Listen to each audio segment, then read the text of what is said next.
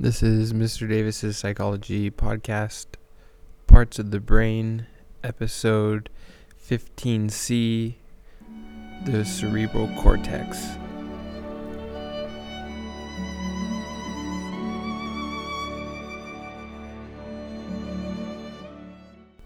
Okay, so last episode was about the limbic system. Now we're going to get into the cerebral cortex. But before we get into the cerebral cortex, there's one more part of the brain I need to talk about, and it's called the corpus callosum. And this ties right into the cerebral cortex. Okay, so corpus callosum, what that basically is your brain is two halves. So your brain is basically two different brains at the same time. And what the corpus callosum does is that it connects it together. So whatever goes on in my left side of the brain, all that information will be known by the right side of my brain, and vice versa. So they communicate back and forth. If I cut that corpus callosum, there's no longer any communication, and we'll talk about that when we talk about disorders. Okay, so that's corpus callosum. It's connecting the two halves of our brains together. Okay, so now let's talk about the cerebral cortex. So cerebral cortex as a whole, this is where the thinking happens. This is where any kind of awareness is occurring. So all those emotional and memory things that I talked about, that this is all coming up to the top part of our brain, and this is where you're aware of your emotions, you're aware of memory, you're aware of your thinking, you're aware of all these things that have been going on in your body that previously you weren't aware of. So now it's reached the top of your brain, and now you can think about it and you can do something about it as well. Okay, so the cerebral cortex is split up into 4 parts, which are called lobes. Okay, there are 4 lobes in the top part of your brain. So let's go through each of them. First one will be the frontal lobe. Okay, any type of thinking that you do is going to happen in this part of your brain. Your personality, your decision making, your logic, any rational thoughts you have, this is the front part of your brain. If you remember Phineas Gage, he lost that when the iron rod went through his head, and so he had a hard time thinking, and he had a hard time controlling his emotions. And so if you want to think about it, this frontal lobe is where you can make that control. Any type of motor movement, so the way you move your hands, your arms, your feet, your legs, this is your motor movement part of your brain as well. And I think I mentioned last time, motivation, this is where you get motivation, because you're able to move. Motivation, movement, okay, it's the same word, just used differently. And so any type of motivation you have, you will move toward that thing that you want to achieve, and that's in your frontal lobe. Speaking and writing happen here as well, so your ability to speak and your ability to write are happening in this frontal lobe. So quite a lot of things that are going on, but it makes sense that thinking, you're thinking about moving to something, so you move to it. You're thinking about speaking, and so you're able to speak, and then you can write what you speak and write what you're thinking, and all these things. So, and that's basically the birth of your personality. So who you are is all up there in that frontal part of your brain. Okay, second, so under the frontal lobe will be your temporal lobe, and this is where and if you want to map it out, your nose is right there, right in front of your temporal lobe. Your mouth is right below your temporal lobe, and then your ears are just on the outside of your temporal lobe. And so your temporal lobe is going to receive all this information about smell, taste, and hearing. Your temporal lobe is also connected to your thalamus and your hippocampus. And so this is the memory part of your brain, and there's something, I forget what it's called, but it's underneath the temporal lobe, and there's a specific spot where it is in control of facial recognition. And so if you damage that part of the temporal lobe, you will not be able to recognize anyone's face. And so that's kind of an example of what your temporal lobe is doing. And your temporal lobe also understands language comprehension. So your ability to understand what I'm saying in this podcast is your temporal lobe. And it's because you need to remember how words are being used and their meanings and their definitions. All these things are happening in your brain, and specifically in the temporal lobe. Third one is parietal lobe. So parietal lobe,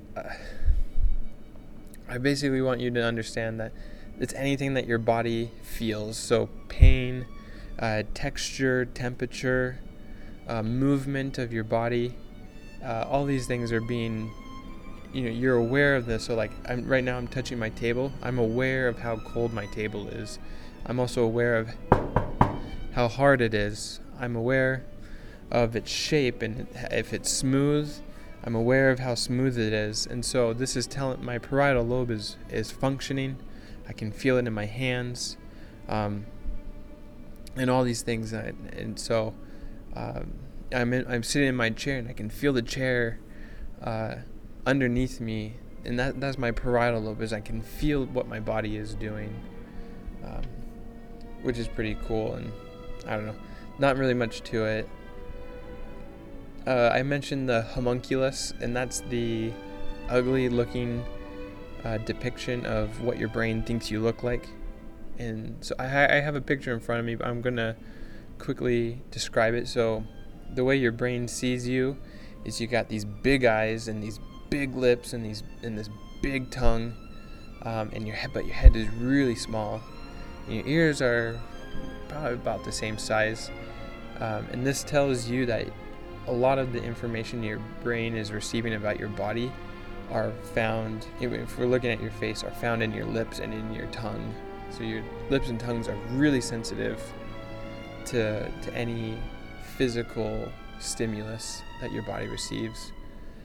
Your arms and in your chest, not so much. So if I punch you, it might not feel that bad. But your hands are huge. Your hands are ginormous, and that's because we use our hands for everything. And there's sometimes where I'll be working in a car, and I have to take, and you wear gloves. And sometimes I have to take my gloves off because having gloves on, I can't map my hand in accordance with the thing I'm trying to do. So I had to take my gloves off so I can feel with my hands what I need to do underneath the thing, if I can't see what's going on. And so my hands become like eyes almost, but that's more of a parietal lobe. And so your hands are huge because you use your hands for everything, and your hands are important. But then your feet and your legs, they're just not that big.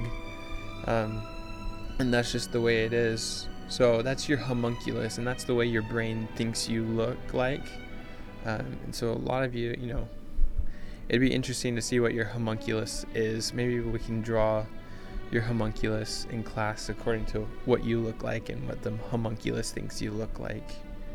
And obviously homunculus is probably Latin or Greek for something that I don't know, but it is ugly, so deal with it, I guess. Okay, last one is your occipital lobe. Okay, occipital, you can think about it as optic, so anything that's visual. Visual information involves orientation, so what is up, what is down, what is horizontal from left to right. Color exists in this part of your brain. Color does not exist outside the brain. And so any color you see, so I'm seeing all the different colors in my classroom. There's blue, and there's brown, and there's green, and there's red, and there's white, pink and yellow, and all these different colors. They don't exist. They only exist in this back part of my brain. Reading, you need your occipital lobe to read. Your occipital lobe understands what letters are, and it relays that information back to the frontal lobe and the temporal lobe, because you have to comprehend, and reading and writing are basically the same thing, but you have to be able to see the letters. And I think there's some pretty cool things about like blind people. They can braille, they can read with their hands, and so, but it's because they're blind, and it's basically the occipital lobe. It doesn't really shut down, but it rewires itself to make up the difference. And then last thing about occipital lobe is that imagination exists back here. So if I ask you to think of a pink elephant, you'll probably quickly, however long it takes, or however long it stays in your mind, but you will see a pink elephant, and your occipital lobe will light up, and your brain will believe that you did just see a pink elephant. Obviously, rational thought comes in and says, well, that was just your imagination, but according to your visual in your occipital lobe, if I tell you to think of pink elephant and you imagine a pink elephant, your brain literally just saw a pink elephant. And so whatever you imagine is basically real to your brain. But then we get in the way of that and we say, well, that was just my imagination, or I was just overthinking about it. But to your occipital lobe, it is real. So, but other than that in a nutshell is the cerebral cortex, your frontal, parietal, temporal, and occipital lobe. So hopefully that makes a lot of sense. And then now we can move on. You guys are working on your substance research things, and you guys will do this, and we get to learn from you. So I'm excited. But anyways, that is, in a nutshell, the organization of the brain from 15A to 15C. Thanks y'all.